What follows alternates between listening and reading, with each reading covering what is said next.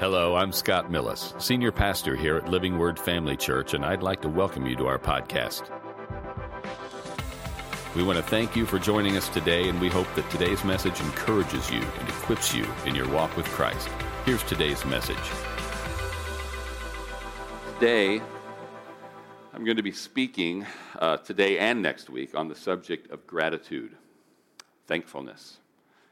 And it is likely that some of what you hear this morning and next Sunday morning will make its way into my message for the community Thanksgiving service that night, but you still have to come, okay? Thankfulness, gratefulness, gratitude. Seems like such a nice, safe subject. Nothing to get offended over. Hard to find a theological divide on the issue. It's not like speaking in tongues, not like eternal security, not like the rapture.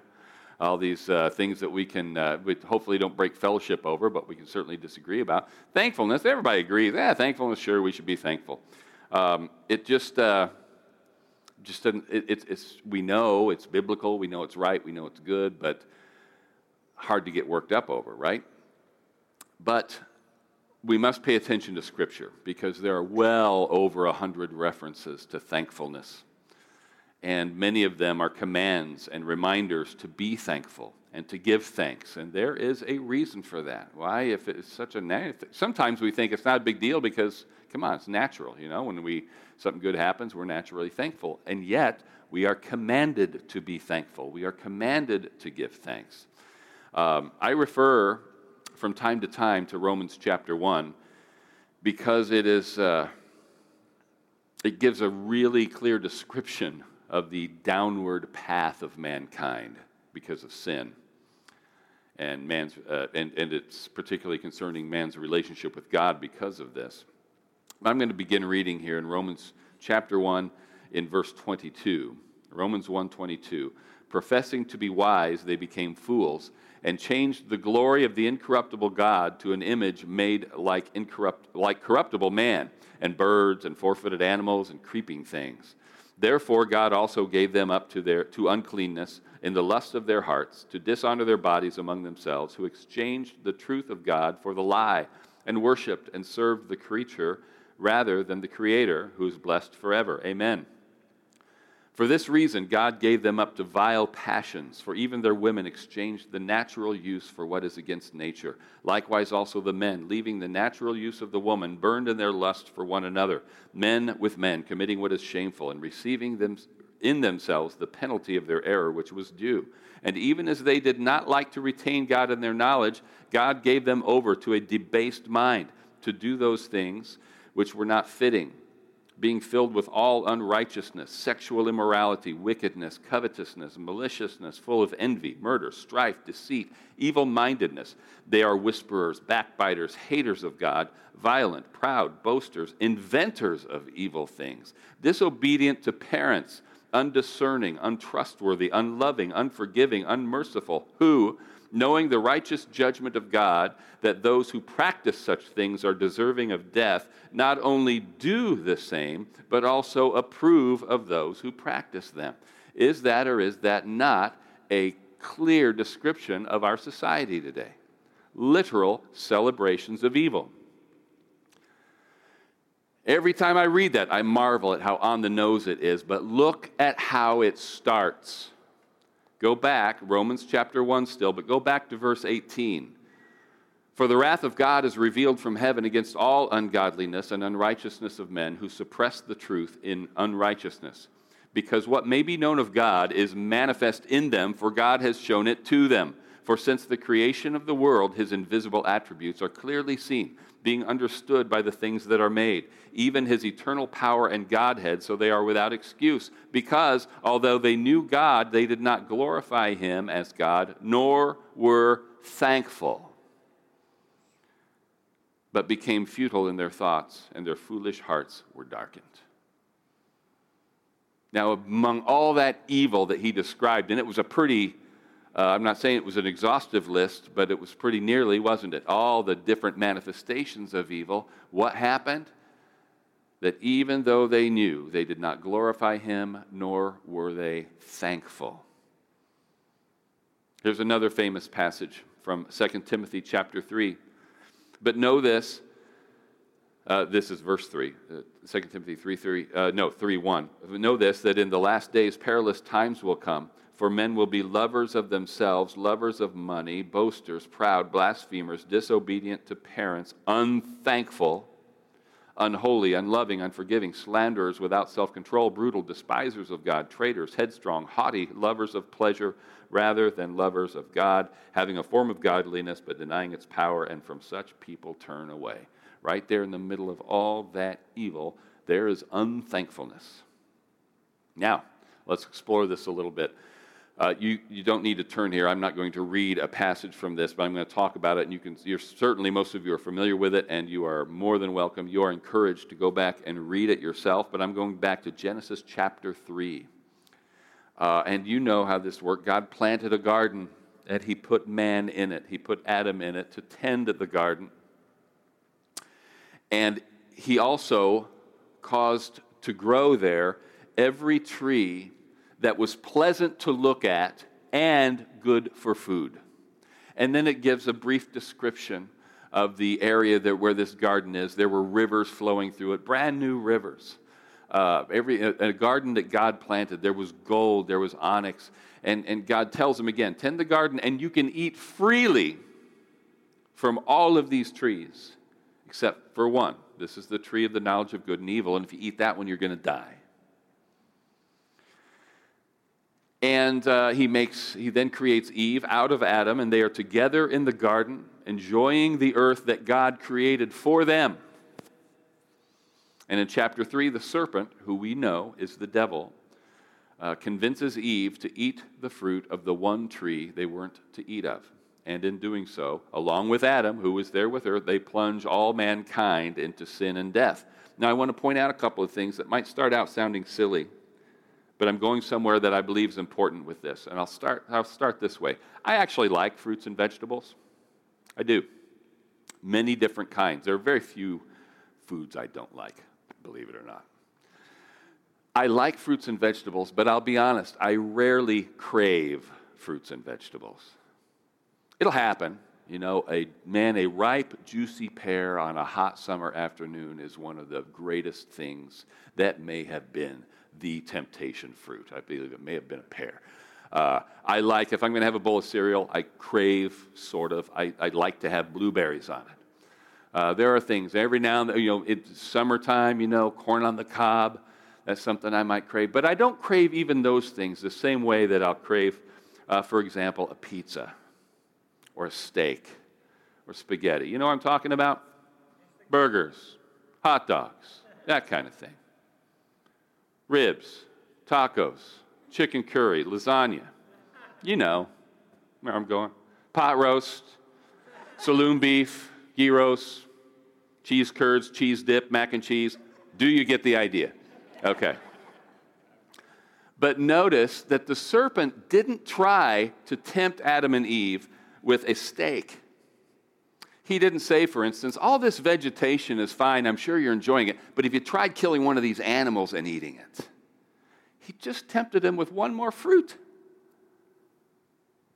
out of all this abundance. And I cannot even imagine what the fruit of all those trees tasted like, and you can't either. Do you know how much change has taken place in produce just over the last 100 years? Stick with me on this. How many of you like banana-flavored candy? Like Laffy Taffy, that sort of thing? Okay. How many of you, whether you like it or don't like it, will say, that tastes nothing like a banana? Smells nothing like a banana. And yet, when you smell it, you know that's banana-flavored, that's banana-scented. But there's almost no connection. Do you know why that is? 100 years ago, less than that, when bananas were becoming popular and they found ways to export them, there was the main variety, practically the only variety grown, was a variety called the Gros Michel. It had a nice thick skin, so it was easy to ship. It didn't get bruised easily. It was delicious, and that's what it tasted like. Those banana pellets, that banana candy. And then a disease, some sort of fungus or something, some sort of blight, practically wiped out that entire species or variety of banana, and they had to start growing something else called the Cavendish banana, which is the banana we all know today. And I like the Cavendish banana. It's just different. And I would love to taste a Gros Michel banana someday to see just how like the candy it is. But we don't have the variety anymore. We have to stick with what can be shipped worldwide. And this goes for tomatoes.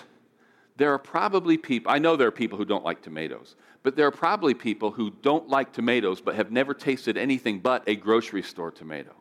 And to that person, I want to say, you've never tasted a tomato. It's not like it's like that, only better. It's not even like that and 10 times better. It is a completely different thing. Can I get an amen? All right? If you've not tasted a vine-ripened heirloom tomato, you haven't had a tomato. So why don't they put the good tomatoes in grocery stores? Because they can't ship them. The tomatoes that you buy are chosen and grown by the millions and billions because they have chosen the kind that survive shipping coast to coast the best, without breaking, without ripening too quickly. They pick them green, let them ripen on the way, and by the time they get in the grocery store, they're at least pink. They might turn a little red, but they taste nothing like the tomato God created, which is the ones that I grow in my garden. And they do this with everything. Mom was reading me an article years ago about how broccoli had, there were 27 particular, there were probably more, but there were 27 different specific things in broccoli. And one of those 27 things are what made it appear green and a particular shade of green. And there were several, a dozen or so that were vital nutrients in broccoli. But what they do is they breed broccoli to look good on the shelf. It's so much less nutritious than it's supposed to be, but they select it and they breed it and they do what they need to do to make it look good on the shelf. And one more example, when we were in Mexico, when some of you were in Mexico, down in the Yucatan Peninsula, they had pineapple fields, and they had these little stops every few miles if you wanted to stop at every one, and we did for a while, I think, where they'd be slicing pineapple that they had just picked, completely ripe, still on the plant. They would pick it, cut it up, put it in little baggies with, sometimes they'd put a little lime juice, sometimes sprinkle some little salt and cayenne pepper or something in there. And it ruined me for pineapple any other way. I mean, I'll still eat it. I like pineapple. It's super sweet, and I'll eat it out of a can. But again, it's almost like it's a completely different thing. They should just call it something else. Now, even if you've had the best, you find some pineapple in Mexico, you have a vine-ripened heirloom tomato, you are still eating the fruit of the ground that has been laboring under the curse of sin and death for thousands of years. Do you understand that? Imagine eating produce from a pristine earth, brand new planted trees, rivers that have just been created, planted by God Himself. We have never tasted, I'm sure, anything close to that. Why am I saying all this? Because when Eve was tempted, the proper response should have been, why would I do that? Why would I eat the one fruit that I've been clearly commanded not to eat when I have such an abundance and such a variety already? Look at the stuff we have. We lack nothing. Right there, before we took a bite, there was sort of a lack of gratitude, lack of appreciation for all they had. What I mean by that is Eve's response barely included mention of all God had given them. She went straight to the legal issue. She did say it, because the serpent tried to trip her up on what God said. Has God truly said you can't eat of every tree in here? She says, we can eat of every tree, just not this one. And we can't touch it. God said we can't eat it or touch it or we'll die. And then he switched tactics and said, okay, yeah, God said that, but he didn't mean it. That's a whole separate sermon. But, again, she's like, yeah, we can eat all this stuff. That was her mention of everything God had provided. We can, but we can't because he said not to or we'll die. So again, straight to the legal issue. Now, this is important If God's word is clear, we must obey it, regardless of whether it makes sense to us or not. If we don't understand it, if we don't understand the why, but the command is still clear, we have to obey. It might not make perfect sense to us in the moment, but as long as the command is clear, we obey, and that is an expression of our faith. But the temptation gets a foothold when we focus on what makes sense that is in opposition to the revealed will of God, that's in opposition to God's clear command. In the broadest sense, here's how it works. I know the Bible says, God says, don't do this, whatever it is, such and such. But doing this makes me happy, and I know God wants me happy. So why should I not do this? I don't see anything wrong with it. It makes me feel good, so I'm going to do it. What really is the harm in cussing? Isn't it just sort of a prudish leftover from older times to disapprove of cussing? It's just words. Language is language. It can mean what I want it to mean. God doesn't really need my money. So what really is the point of my giving and tithing, especially if I'm sacrificing something, especially if it works any hardship on me? God wants me happy. Sex outside the paradigm of one man and one woman in a marriage relationship. That's God's model. If we go outside that, why really would God care as long as everyone involved is happy? We could go on. But it's vital that we do what God says before we understand everything about the why, as long as we know what God says. As we grow in grace and we grow in experience, we begin to understand things like that to curse or pollute our vocabulary with what the Bible calls coarse speech or filthy speech is to abuse the power of the tongue, or worse, diminish the power of the tongue, as well as being an example of not preferring our brothers and sisters, knowing that our speech is offensive to others. We learn that God doesn't require us to give because he needs our money, but because it's a concrete way of expressing our faith, our trust in him to be our constant supply, and because we are demonstrating his generosity to those people around us. We give because we are made in the image of the ultimate giver. We give because it opens up channels for God to give to us. We also learn that sex outside the parameters that God gave us is physically harmful. It's risky. It also soils the precious gift of intimacy as he designed it. It robs us of its richness, and it soils us in terms of our ability to enjoy it because it introduces resentment, jealousy, and regret. It also robs us of a beautiful illustration of God's unwavering commitment to us. So Eve stands on the fact that God said no when she resisted the first temptation. But when the serpent made his case, look, what could be wrong with eating it? It's just one more fruit to eat, and look at it. It's beautiful. You know it's going to be delicious, and it will depart godlike wisdom to you. What's the problem? Well, now God's command doesn't make much sense. So why not? After all, God has done nothing but good to us, so surely he won't allow us to die because of something like this, even though he said specifically that's what would happen. This is the one thing you can't do, and if you do it, you're going to die. Well, surely he wouldn't kill us over something like this. We better spend some time thinking about what God has said. You know, when his commandments make sense, they are easier to obey. Don't misunderstand me. We obey anyway. But it's easier when we see the good sense behind the commandments. And that speaks again to the importance of knowing God's character.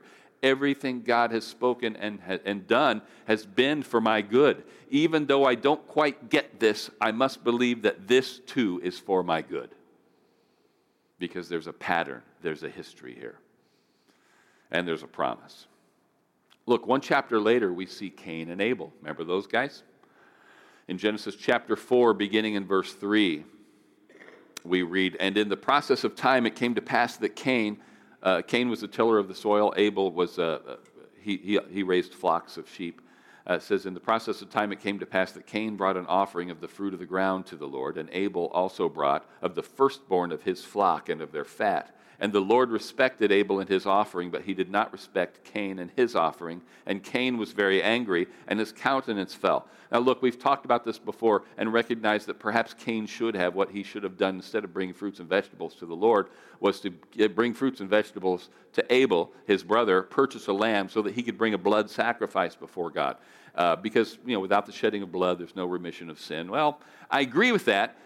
And God made that clear when he killed animals to make clothes out of animal skins for Adam and Eve to make that point. But there's nothing in this passage that says this was a specific sin offering. And there anyway was no law yet describing how, exactly what they could offer and when. They were simply bringing the fruit of their increase. So I think all I'm saying is it's possible to make too big a deal out of that.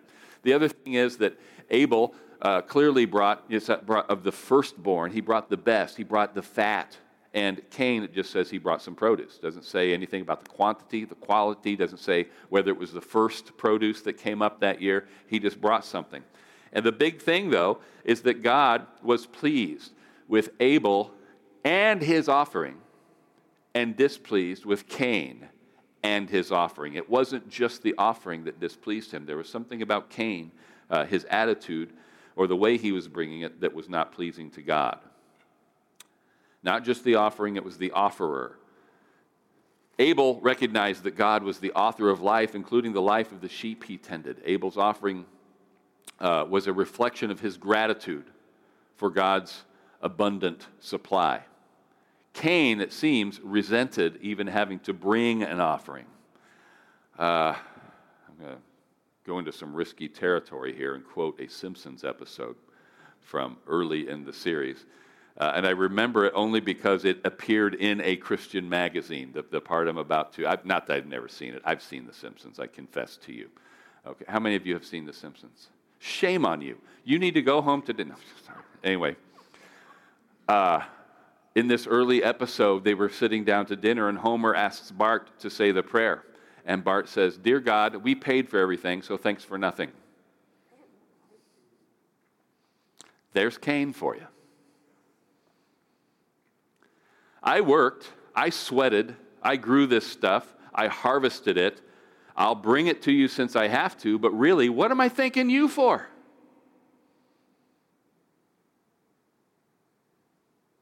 Not nearly as bad as the story of the farmer who had this beautiful field. He had crops, he had flowers, and a minister was walking by and he said, "That sure is a beautiful field, a beautiful patch of ground there that you and the Lord have." And the farmer kind of rolled his eyes and said, "Well, you should have seen it when the Lord had it all to himself."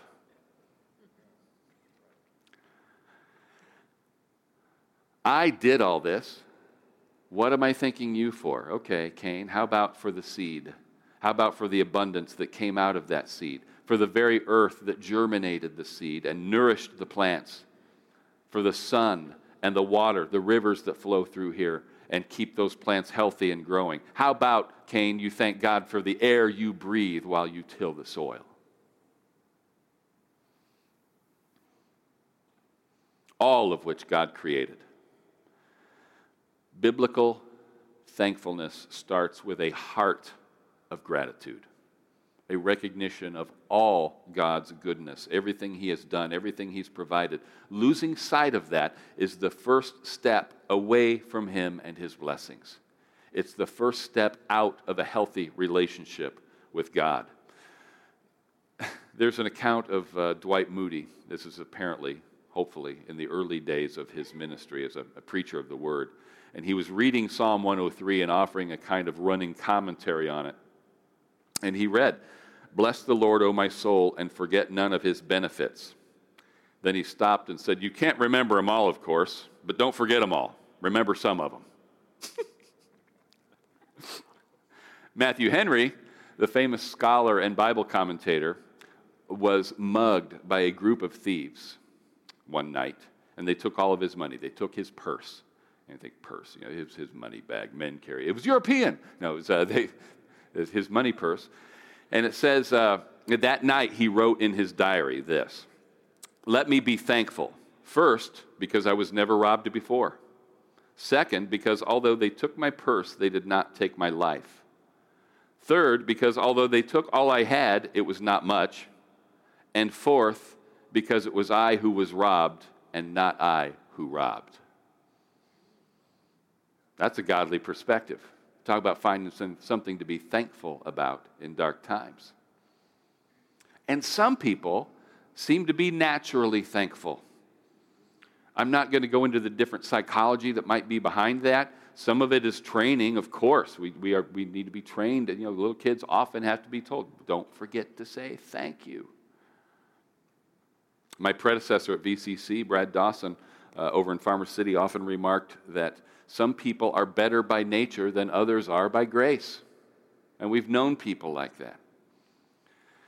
I think I told you after our time with Keith and Heidi Hershey in Michigan several weeks ago, what a kick we got out of Keith. Gratitude was just constantly bubbling up out of him. And you couldn't fake what he was doing. It was just so natural to him. Every day, several times a day, he would just say, oh, isn't God good? Isn't Jesus wonderful? If there's a lull in the conversation, he would just offer up a prayer right in the middle of it. Thank you, God, for this day. Thank you for being so good to us. Thanks for loving us, Lord. And then we'd continue with and it wasn't like there was nothing uncomfortable about it. It's like, oh gosh, I guess we can't talk about football. I guess we can't talk about fishing. We can talk about anything. But if then nobody's saying anything, he would just, oh man, God's wonderful. Thank you, God. It's this praying without ceasing. Kind of looks like that, doesn't it? I'm moving slowly but surely to my point, my main point, and it's not a long one, so don't take that to mean I haven't really started my sermon yet. But first, we do see examples of this in our lives. We notice it about, at least we think we do, whole generations. We'll say, kids these days, they don't know how good they've got it. They don't appreciate anything. And that's not fair. That's painting with way too broad a brush because there are children who appreciate all kinds of things. But we can make our case, right? If we're old enough, and I am, we can look back at the things our kids might consider hardships. Yet to us, they were just part of life. And we wonder why our kids aren't prostrating themselves daily in humble gratitude before the Lord for having things like more than one car in the driveway, for cell phones, for central air, for weed eaters. I can remember when my dad, if he was going to trim around the sidewalk, he had to get down on his hands and knees with those little hand clippers. Anybody remember those things? But how thankful were we for window units, for fans, for that one car instead of a horse, for a telephone at all, even if it was stuck to the wall. We could go on and on and on. And literature and the arts abound with examples of good men and women who gave back to society in recognition for blessings, and of evil men and women who forgot them. I don't know how many of you are familiar with the story Les Miserables. It's been made into several different movies, musicals, plays. I read the book one summer, longest novel I've ever read, but worth it. And it tells the story of Jean Valjean, who spent his life, often in the face of persecution and great adversity, to be a good man, but he was doing that all in response to one kindness that was shown to him by a priest early in the story. He lived a life of gratitude. I know there are people who are genuine victims. They suffer unimaginable tragedy. And if they're Christians, they are still commanded to be thankful. And the fact is, most of us, especially most of us here today, life is more about how we respond. It's more about our attitude and what we choose to dwell on than it is about our circumstances and what happens to us. By and large, the vast majority of us have plenty to be thankful for. And sadly, from time to time, most of us are not as thankful for it as we should be.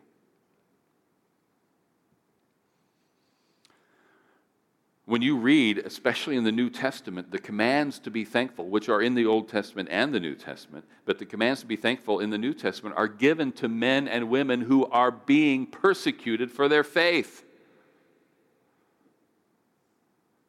And Paul, who was often the one doing the reminding, recording these commands for the recipients of his epistles to be thankful, was writing from prison. And here we finally come to the main point. I'm going to look at a few passages of Scripture first, and none of them are very long, but let me read through them. In 1 Thessalonians 5, 1 Thessalonians chapter 5, beginning in verse 16, rejoice always, pray without ceasing, in everything give thanks, for this is the will of God in Christ Jesus for you. I'm not going to go down this road too far, at least today, but I will point out that it says, in everything give thanks. You don't have to thank him for everything that's happening, but no matter what is happening, you can thank him in the middle of it. Colossians chapter 2, beginning in verse 6. As you therefore have received Christ Jesus the Lord, so walk in him, rooted and built up in him, and established in the faith as you have been taught, abounding in it with thanksgiving. Colossians 3, chapter 3, verse 12. Therefore, as the elect of God, holy and beloved, put on tender mercies, kindness, humility, meekness, long-suffering, bearing with one another and forgiving one another. If anyone has a complaint against one another, even as Christ forgave you, so you must also do. But above all these things, put on love, which is the bond of perfection, and let the peace of God rule in your hearts, to which also you were called in one body, and be thankful. Hebrews chapter 12, I'm going to read this out of the New American Standard Bible. It's a better translation, and that's important for this passage. Hebrews 12, beginning in verse 28. Therefore, since we receive a kingdom which cannot be shaken, let's show gratitude, by which we may offer to God an acceptable service with reverence and awe, for our God is a consuming fire. Let me read that same passage from the Message. Do you see what we've got? An unshakable kingdom. And do you see how thankful we must be? Not only thankful, but brimming with worship, deeply reverent before God. For God is not an indifferent bystander. He's actively cleaning house, torching all that needs to burn, and he won't quit till it's all cleansed. God himself is fire. Believe me, there are plenty more scriptures where those came from, urging us to be thankful, to give thanks, and there is a difference between being thankful and giving thanks, and that difference is what we're talking about next week, so be here. But I want to switch back to apologetics mode here for a second. This is why I read all those scriptures about being thankful. Unless you are a sociopath or a born ingrate, all of us have experienced the feeling of being grateful. We all know what it's like to have gratitude.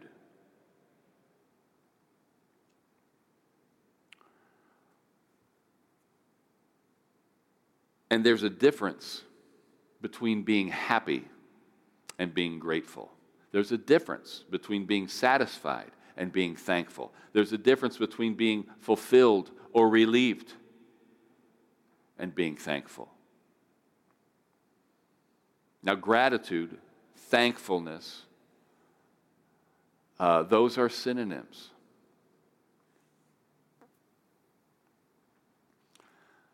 But happy doesn't always mean thankful. Relieved doesn't always mean thankful. We have different words for different things, but some people try to explain a difference. Let me tell you where I'm going with this. I guess what I'm saying is sometimes the only way to describe what we are experiencing, what we are feeling in a moment, in response to a circumstance or just looking around, the only way to properly describe it is to say that we are grateful or thankful. Probably shared this story before, but Parkland, around 1984, I was a student there, and around Thanksgiving, I went around with a little clipboard asking random students around Thanksgiving time, I was asking them what they were thankful for. And I think a lot of them thought I was probably writing an article for the college newspaper, or maybe doing research for a paper that I was writing. I was doing neither of those things, but I didn't do anything on purpose to disabuse them of that notion because I wanted them to feel free to talk. But I asked them simply, what are you thankful for? And I can't remember anybody saying, oh, I'm thankful for money and possessions and, all the worldly stuff. Most people said, I'm thankful for my family. I'm thankful for opportunities. I'm thankful for freedom.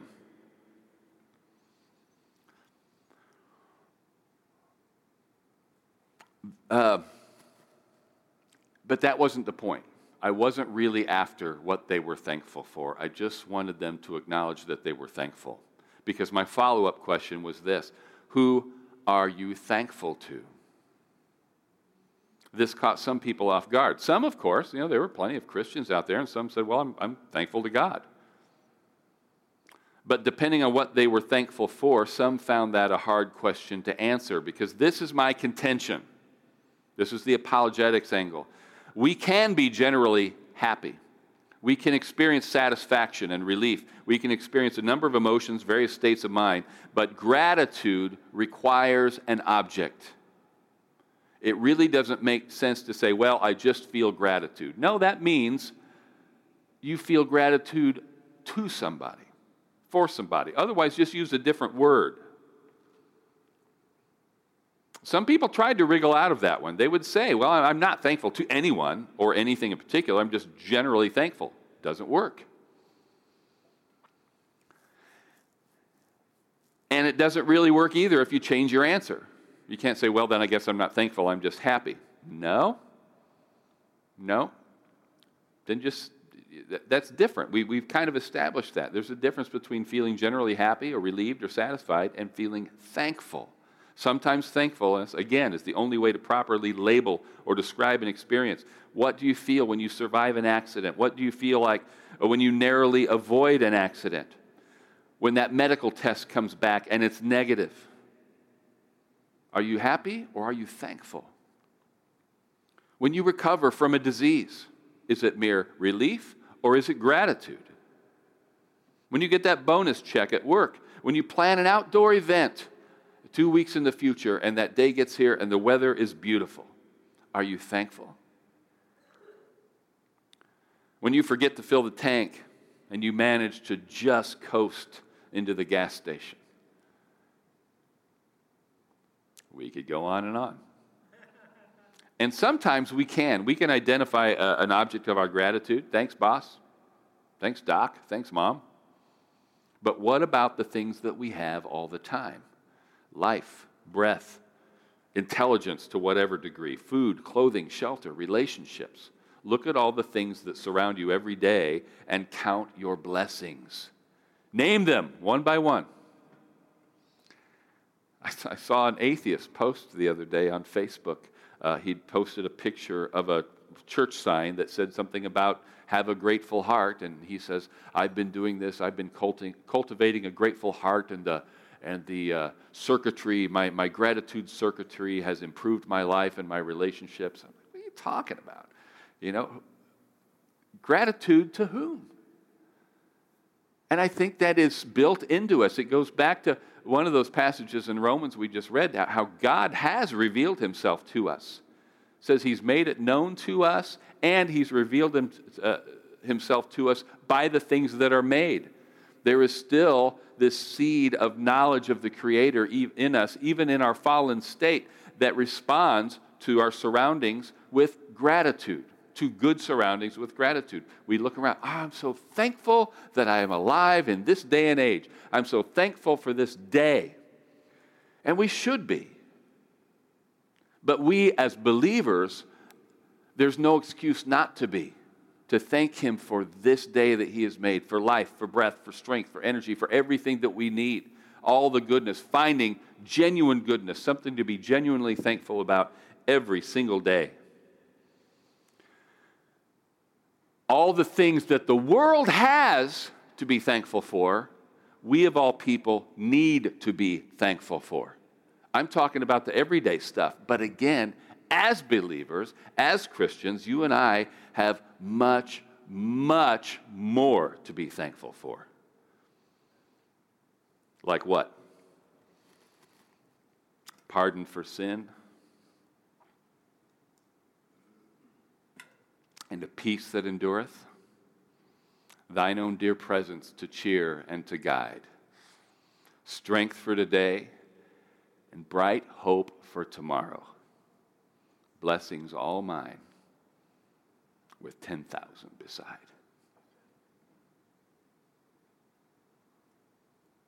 Great is thy faithfulness. Great is thy faithfulness. Morning by morning, new mercies I see. All I have needed, thy hand has provided.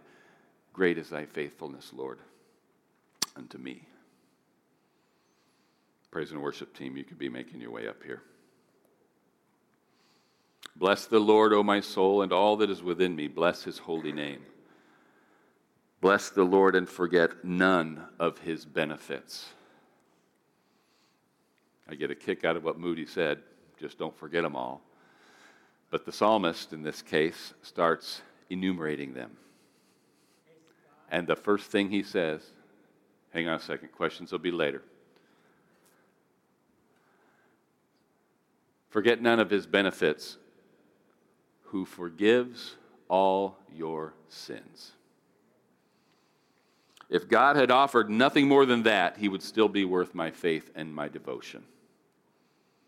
The number one thing we have to be thankful for is God himself. God is not a created being. He is uncaused. We thank God, for being good, for being the kind of God he is, for making himself known to us. I saw that. I saw a quote. I didn't write it down, so I don't have the attribution, but it was a prayer that thank God for this, and finally, thank God for God. He created us. He created us to be with him. He created us to enjoy him. There's that beautiful scene in the garden. It says that God came walking in the garden in the cool of the day. It's like, wow, what a way to live. In that garden, planted by God with every good thing, and God just hangs out with you in physical manifestation. Sin messed that up royally. But God worked right in the middle of sinful humanity to rescue us from that. Jesus, the Son of God, made flesh, was given to us. He took on our humanity with all of its struggles and to take on all of our sin itself, so that God's justice could be carried out. God's integrity, when it comes to judging sin, is intact because he did not ignore sin. He judged it, he condemned it, and he punished it. But all that judgment and punishment fell on Christ at the cross. He was made sin so we could be righteous. He was afflicted so we could be healed. He became poor that we might be made rich. He died so that we may live. Psalm 107, verse 1 and 2.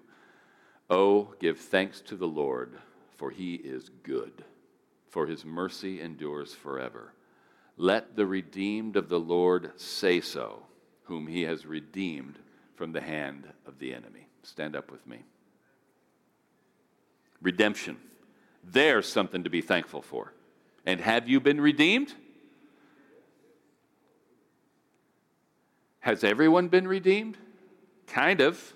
What I mean is to say that Jesus has done all that is necessary to secure your redemption, your salvation, your reconciliation with God. But you must accept it on his terms. He's given us all things that pertain to life and godliness. But we have to decide to accept them, to accept him. Not merely as a friend, not as an example, or even just as an advisor, but as Lord. You know, I've been thinking lately about the prodigal son, and most of you know why I've been thinking about that lately. The son had everything he needed in the father's house, but he chose to leave. He asked for his inheritance early and went out to live his life the way he wanted, with riotous living, prodigal living, until he ran out of resources. And when he ran out of resources, he ran out of friends. and his life was miserable. And it says when he came to himself, he realized how good he had it at his Father's house.